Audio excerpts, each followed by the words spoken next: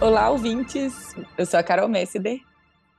Olá, pessoal. Eu sou o Fabrício Dias. E hoje a gente vai falar sobre um dos nossos assuntos queridinhos, de hoje e de sempre. Um dos mais importantes também, que é sepse. sepse. Mas hoje a gente vai trazer exatamente o enfoque nas mudanças do último guideline, que foi do ano passado, não é isso? É isso mesmo.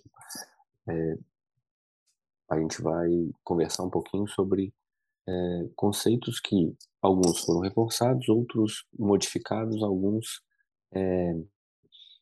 até foram retirados do guideline. Então, assim, a gente acha importante sempre atualizar, tem sempre coisa nova saindo, e sepse é uma coisa que é muito publicado, muito estudado, tem mudança toda hora, então sempre que a gente puder, a gente vai falar aqui nesse canal sobre o manejo de sepse. Eu acho que tá, e como o guideline foi no ano passado, eu acho ótimo a gente já um dos nossos é, um dos nossos primeiros episódios serem de ser de sepse. Perfeito. Fresquinho, baseado em evidência, direto, tudo que a gente ama. Então, para começar, vamos do começo? Ferramentas de detecção. Esse guideline, o que eu acho que chamou atenção foi que ele deu acho que um direcionamento na forma de usar quick solfa, colocou meio que cada um no seu lugar. Assim, o solfa permaneceu no lugar dele, de diagnóstico, mas eu acho que o quick solfa, ele colocou o Survive Sepsis Campaign do ano passado, colocou o quick solfa no lugar dele e trouxe outros scores que a gente talvez não usasse tanto, não desse tanta importância, de uma forma mais relevante. E aí a gente está falando de NILS, que são ferramentas de detecção de deteriorização clínica, usadas muito frequentemente em hospitais, talvez na unidade de internação, e ele trouxe isso aqui para o guideline como orientação de ferramentas de detecção.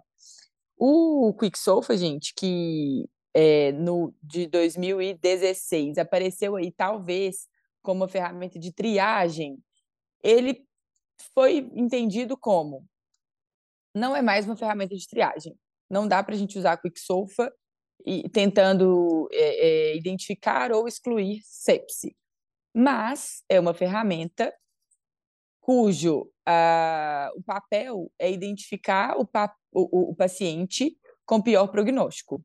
Então, se eu tenho um paciente com quicksolfa positivo, eu devo chamar atenção para o risco daquele paciente evoluir mal. O paciente que tem o quicksolfa positivo, ele tem um pior prognóstico daquele que não tem. É isso, ponto e basta, né? Eu acho que, inclusive, assim, o guideline do Sepsis Campaign é taxativo mesmo, sabe? Ele não recomenda a utilização do QuickSolfa como ferramenta de triagem da sepse. Tá? Ele não recomenda. Ele fala que é uma ferramenta para a gente usar como para identificação de pior prognóstico, como você disse, mas assim, Carol, eu acho que falar identificação de paciente com sepse, QuickSolfa, assim como SEERS, são scores que a gente vai usar com ressalvas. A gente Isso. pode usar como uma ferramenta para nos auxiliar, mas a gente vai optar, e por isso o guideline até orienta a usar NILS, porque são ferramentas mais sensíveis e são ferramentas mais fáceis de aplicar à beira-leito. Tá? Inclusive, muitos deles são aplicados por técnicos mesmo, não precisam, dado a facilidade de se aplicar o score. O sulfa, como você disse, não muda. E o sulfa não muda por quê? Porque o sulfa acho que vem muito associado à definição da sepse. Então, sepse é síndrome de resposta, uma síndrome de resposta do organismo a um quadro infeccioso, levando à disfunção orgânica. Então, o SOFA nada mais é do que colocar as disfunções orgânicas no score, né? Então, assim, organizá-las no score e, com isso, é, nos ajudando tanto, não na detecção. Acho que talvez na detecção do paciente na terapia intensiva, ok, mas no diagnóstico do paciente com sepse.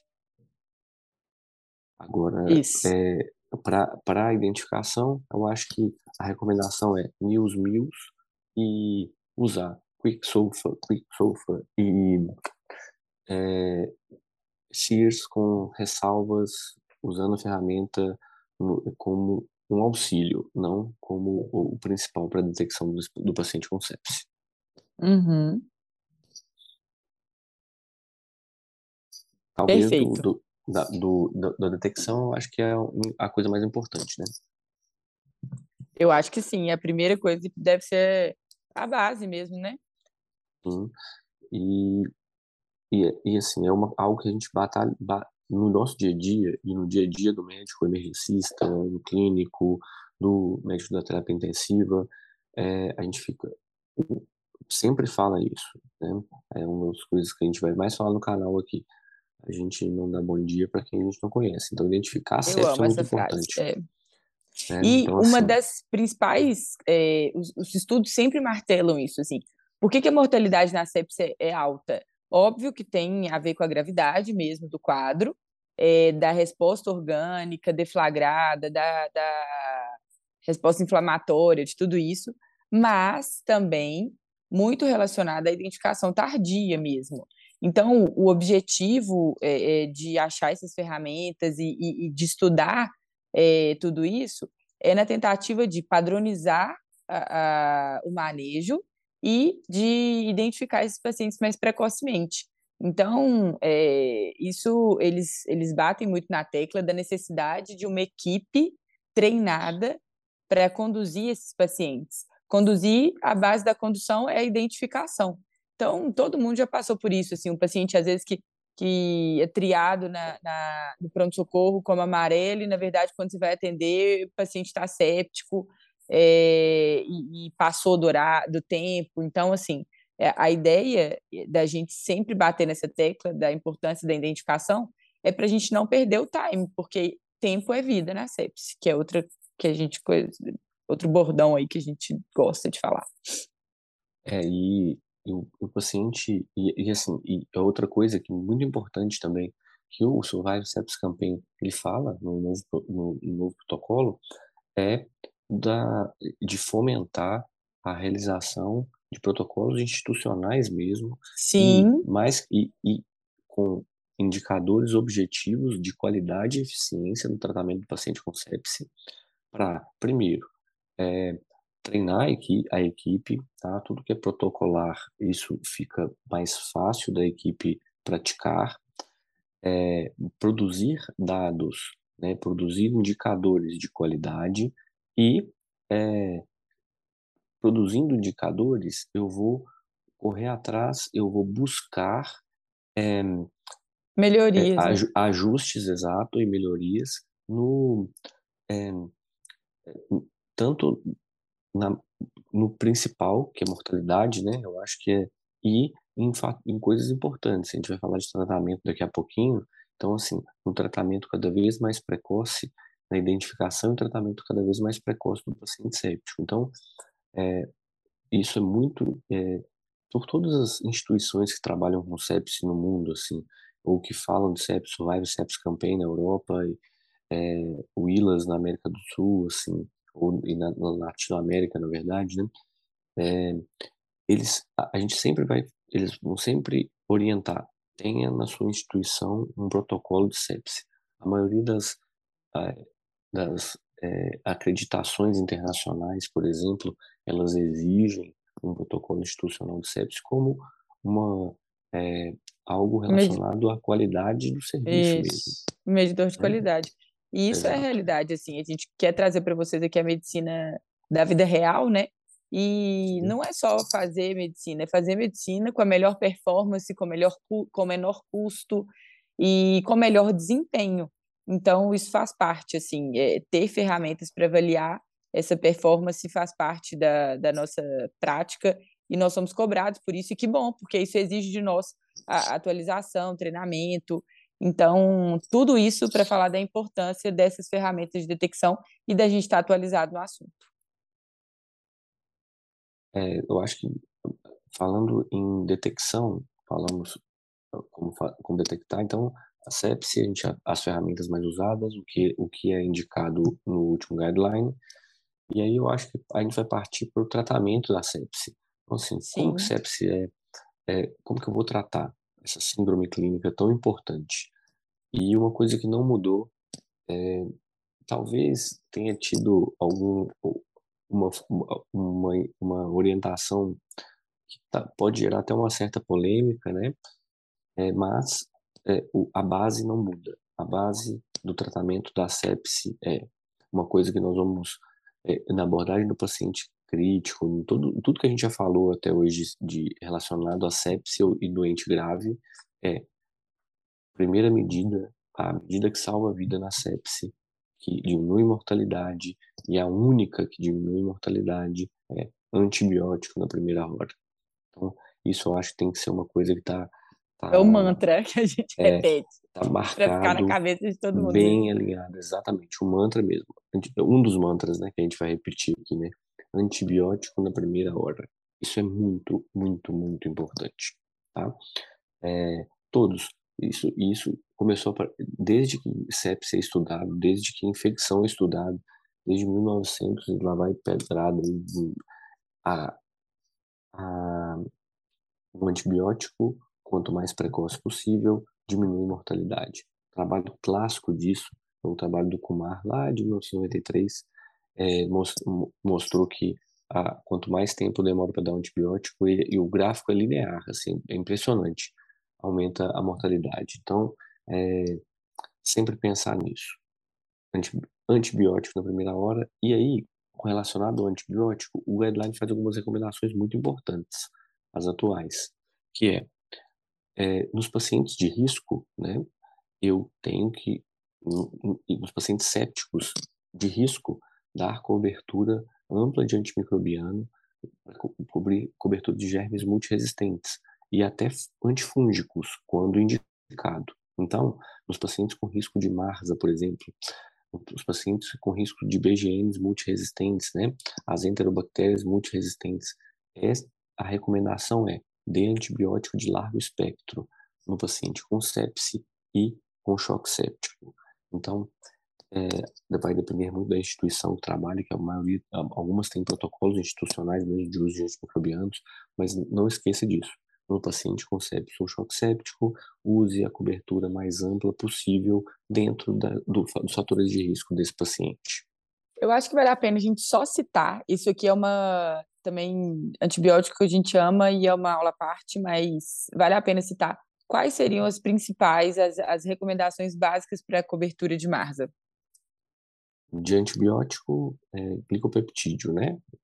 Então, glicopeptídeo, vancomicina, tecoplamina, dar prioridade para vancomicina, e aí a gente pode falar de daptomicina, linezolida, tiaciclina, quando a gente tem um perfil de resistência antimicrobiana muito elevado, inclusive com VRE na instituição, ou estafilococcus resistente à vancomicina, que é raro, mas pode acontecer.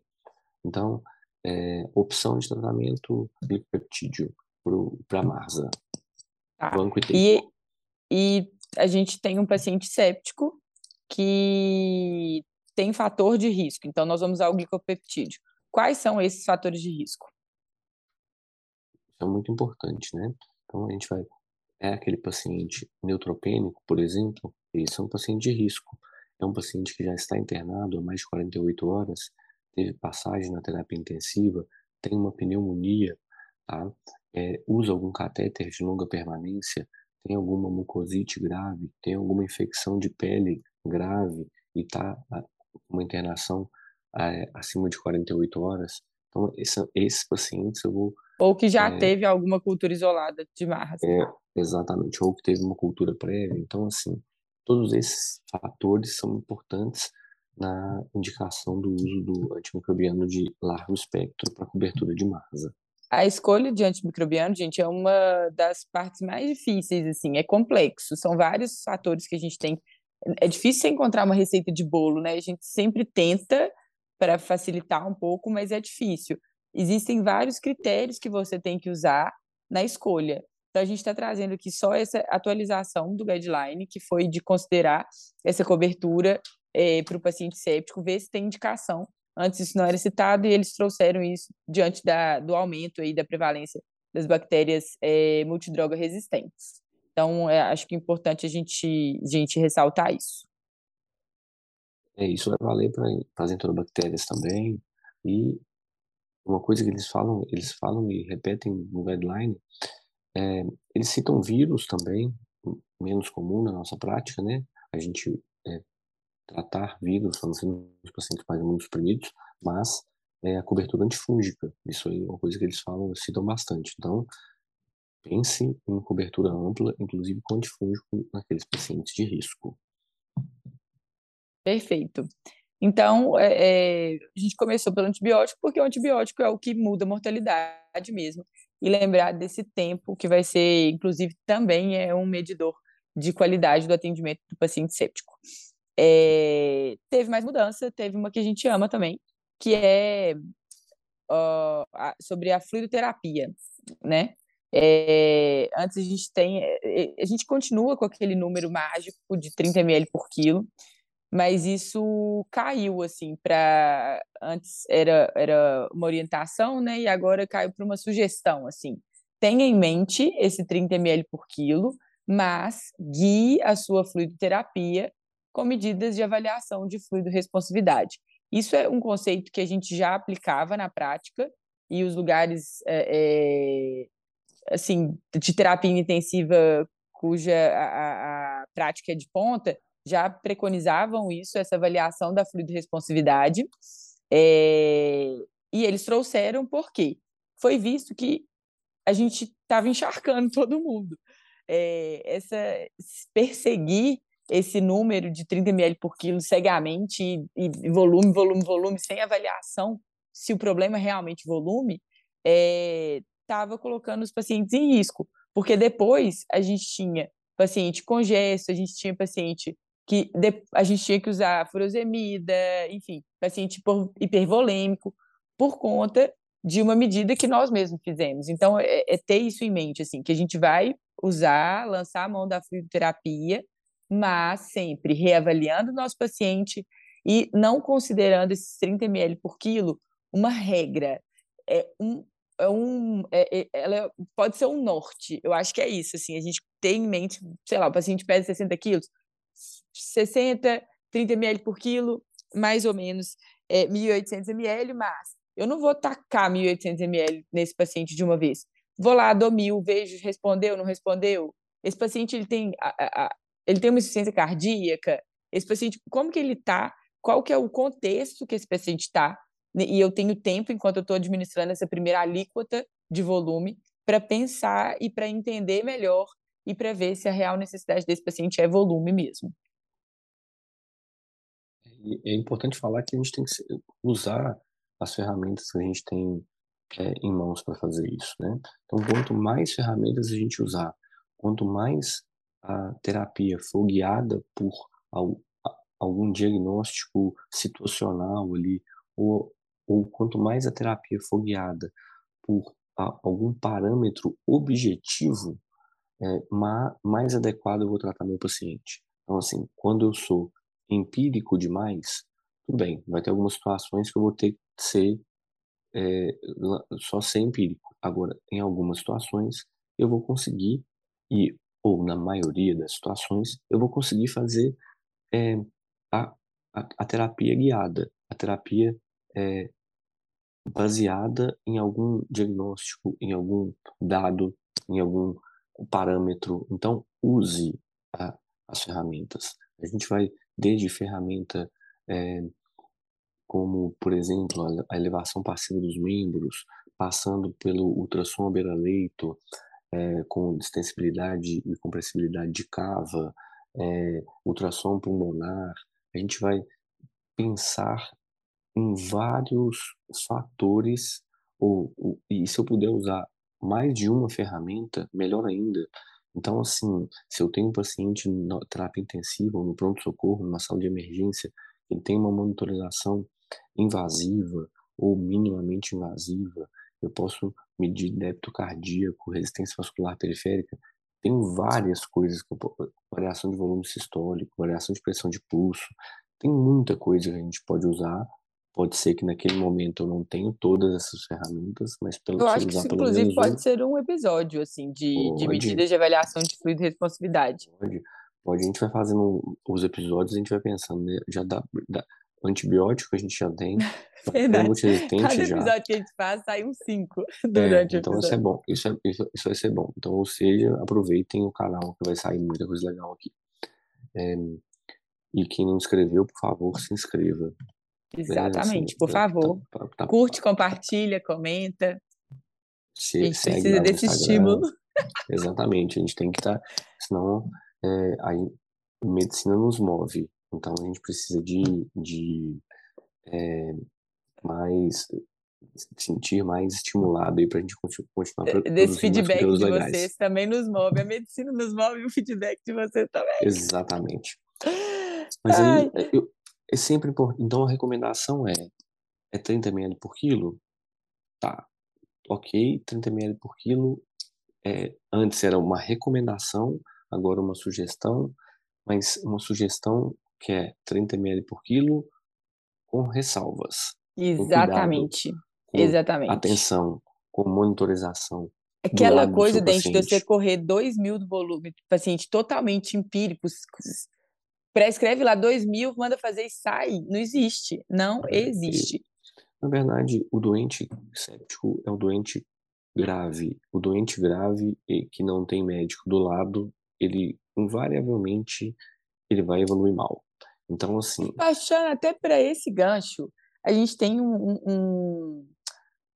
uma novidade que eles trouxeram também, né, que ganhou, na verdade, importância nesse guideline, que tem muito a ver, o estudo, inclusive, coloca isso como talvez um fator que tenha contribuído para esse resultado, que é estar muito presente no beira-leito do lado do paciente, que é a avaliação do lactato, é, versus tempo de enchimento capilar, que é o Andromeda Trial, né?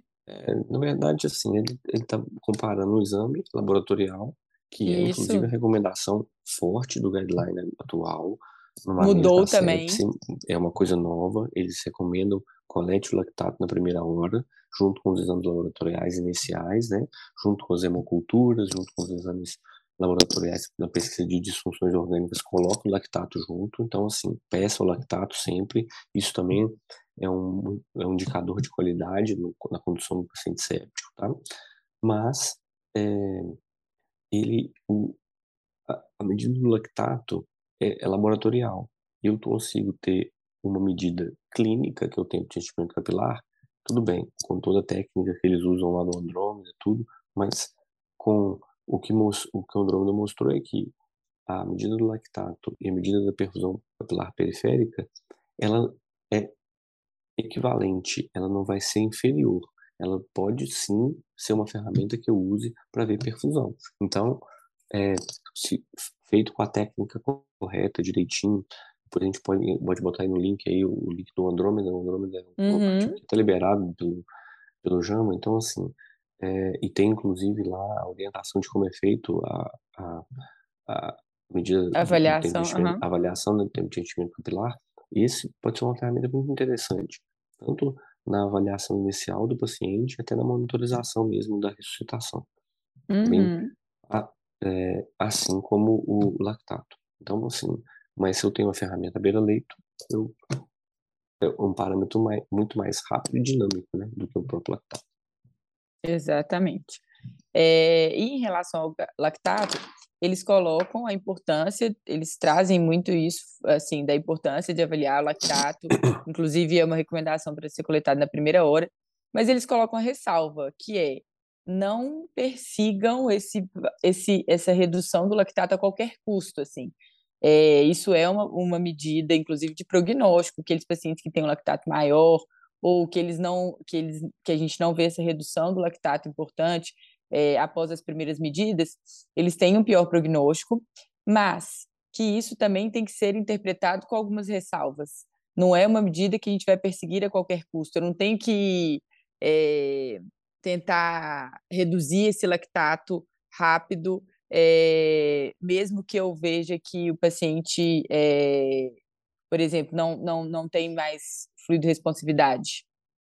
Não, eu acho que o lactato, cara, assim, é bem interessante porque ele é uma ferramenta que vai me indicar se o prognóstico é bom ou ruim. Sim, a queda do lactato, ele vai me indicar que o que eu estou fazendo está no caminho certo. Sim, ele não cair me indica que eu preciso de modificar alguma coisa. Sim, não necessariamente é volume que eu tenho que dar para o paciente. Então, Ou assim, dobutamina. ou, é, ou uma droga vasoativa qualquer. Não é isso. Eu tenho que dar volume, eu tenho que dar dobutamina, eu tenho que dar vasopressina, eu tenho que aumentar a noradrenalina. O que é isso? O que o lactato permanentemente alto significa? Então, de novo, a gente tem que fazer o diagnóstico da situação daquele paciente ali. Por que esse paciente não está melhorando? Eu otimizei o que eu precisava. A, a hemodinâmica do paciente está otimizada? Os parâmetros hemodinâmicos estão otimizados? Tá? Tá tudo otimizado e o lactato não está caindo. Será que é o lactato tipo B? Será que é algum outro tipo de lactato, não é do lactato tipo A que está acontecendo? Tá? Então, Ô, assim, gente, essa discussão aqui é ouro. Isso aqui vocês têm que. De verdade, assim, isso é alto nível da medicina baseada em evidência, porque é sair do óbvio, assim, é pensar fora da é, caixa mesmo no manejo do paciente séptico. A gente vê sim, muita gente fazendo receita de bolo no manejo desses pacientes e fazendo errado, assim, prejudicando, inclusive, a evolução desses pacientes. Então, é, é, exatamente. aproveitem esse É, conteúdo. eu acho que e é isso que a gente tem que buscar. O lactato tá. Quando eu tenho lactato na primeira hora, ele tá alto. Fiz 4, 6 horas depois, o lactato continua alto. O que está faltando? O paciente está em um choque. O paciente está em choque séptico. Esse choque séptico, ele é eu preciso de fazer o que a mais para esse paciente melhorar, do ponto de vista hemodinâmico. Esse Eles paciente tem um. trazem o controle do foco em 24 horas, né, também, como uma Ah, recomendação. isso é Então, importantíssimo, importantíssimo. exatamente. Será que o foco está controlado? Porque às Exato. vezes é isso, assim. Eu tô com uma terapia antimicrobiana adequada, eu tô com a fluidoterapia adequada, o lactato persistentemente alto, poxa, será que é foco mantido? Investiga, procura É. outra coisa no seu paciente. Faça o diagnóstico da situação. Trabalhe, Isso. faça medicina baseada no diagnóstico, a gente sempre fala isso também, né? No diagnóstico Uhum, etiológico. E a etiologia, às vezes, é a etiologia do choque. Tem um choque ali que é uhum. séptico, distributivo, puro. Então, eu estou usando E noradrenalina para subir nesse na dose. sentido, isso, a classificação do choque ela é super relevante, né, nesse ponto aí. Fundamental, fundamental. Então, assim, de novo, o Survival Sepsis Campaign, ele estimula isso cada vez mais, né? Então, aí já até passando o ponto da droga vasoativa de escolha, noradrenalina. Mas Continua, não hoje, mudou. exatamente, mas hoje cada vez mais eles é, falam em instituir vasopressina precoce, baseado também em vários trabalhos que mostraram benefício no uso da vasopressina associada à adrenalina na melhora do paciente. Antes, eu acho que a gente ficava deixando a nora subir demais para iniciar vaso, assim, com todas as ressalvas, enfim. Mas o que eles trouxeram e os estudos evidenciaram é que se a gente está vendo que a concentração, a demanda daquele paciente, a gente está começando a subir a concentração de nora, concentração não, né? O volume que tá sendo administrado de nora, por que não começar uma vasopressina nesse momento? Não deixar chegar em níveis tão altos de noradrenalina. Isso considerando que nós estamos diante de um choque distributivo puro, né? Uhum. Que a gente não está diante de um choque misto, por exemplo. O paciente pode ter um componente cardiogênico, até pela própria sepse, né? Então, assim, Sim. no paciente que tem um componente cardiogênico, a droga de escolha não é vasopressina, a droga de escolha é dobutamina. Aí sim, eu Uhum. vou usar a dobutamina, e a dobutamina pode, porventura, fazer o lactato cair, porque eu tenho um choque cardiogênico associado ao choque distributivo, choque séptico. Então, assim, ou um componente, eu tenho um componente cardiogênico do choque daquele paciente.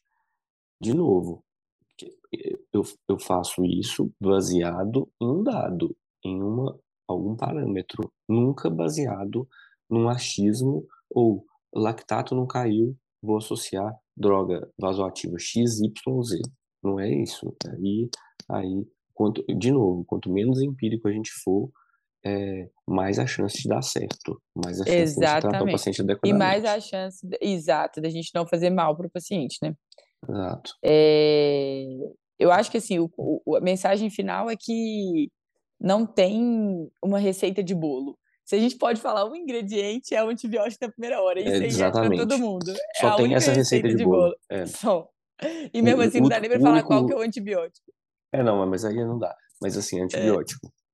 Isso aí, antibiótico na primeira hora e controle de foco nas primeiras 24 horas. Esse é eu acho que é a isso. mensagem principal dessa aula de hoje. Sepse.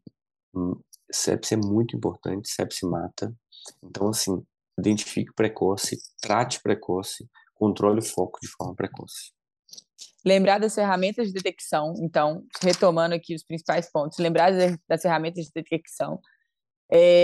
Lembrar do lactato na primeira hora, antibiótico na primeira hora, coletar os exames, preferencialmente antes da administração do antibiótico, mas isso for atrapalhar o início do antibiótico, não atrasar por conta disso. E lembrar do tempo de enchimento capilar e da importância dessa ferramenta beira-leito. É, das drogas vasoativas, fluidoterapia e fluidoresponsividade. Acho que é isso, né? Fluidoterapia baseada em fluidoresponsividade, Isso. terapia manejo hemodinâmico baseado em diagnóstico etiológico e classificação do choque, que a gente vai falar muito mais disso para frente aí. Então, tem muita coisa legal para vir. Exatamente. Mandem dúvidas também, podem deixar nos comentários, a gente tenta responder no episódio seguinte. Curte, compartilha, comenta. Segue a gente no canal. Se Se inscreve no inscreve canal. no canal, Segue a gente no Instagram, pode dar um Mestre da joinha Carol, também. O joinha Chama do YouTube Clínica. também é Exatamente. tem que dar Esses o são os joinha, tem nossos que curtir. combustíveis. Exatamente. Aqui nesse mundo digital. No mundo E real, a surgiram, medicina e o paciente nos move. No mundo digital, o joinha. exatamente, surgiram no aqui também, Temas. pode ser nos comentários, para a gente falar. Então, assim, eu acho que muita coisa vai partir de sugestão de vocês também. Então, é, a gente pode, cada um com as dúvidas ou com as sugestões, a gente vai montando aqui, construindo esse canal de uma maneira bem legal. Muito bom. E a frase do dia? Ah, tem uma bem legal aqui, ó. Eu não sei Hum. se tem, tem muito a ver com o que a gente pratica também. Ver pacientes sem ler livros é como navegar sem mapa. Mas ler livros sem ver pacientes é a mesma coisa que não navegar. Então, Nossa, é, amei.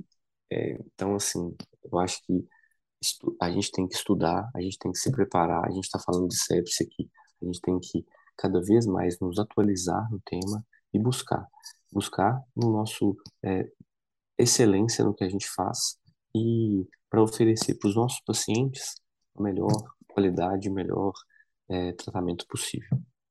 Perfeito. Eu tenho E uma o rima para crédito, fechar. Já que a gente e o demorou, nós crédito vamos tá, entregar duas frases. é isso. Ser bom não é suficiente, busque ser excelente. Um beijo. Tem que dar um crédito, deu o crédito da que você O falou, crédito da que que eu é, que falei? isso é Aristóteles, né? E é É, do que você falou. E a que eu falei é o William Osler, de novo. Já tinha no episódio passado, então, ele tá sempre presente aqui, vocês vão ver. Em homenagem à Gabi. Chamar a clínica também é cultura. Sim, nós vamos tentar trazer cultura aqui também. Maravilhoso. Beijo, até o próximo. Esperamos vocês. Um abraço, pessoal. Até a próxima.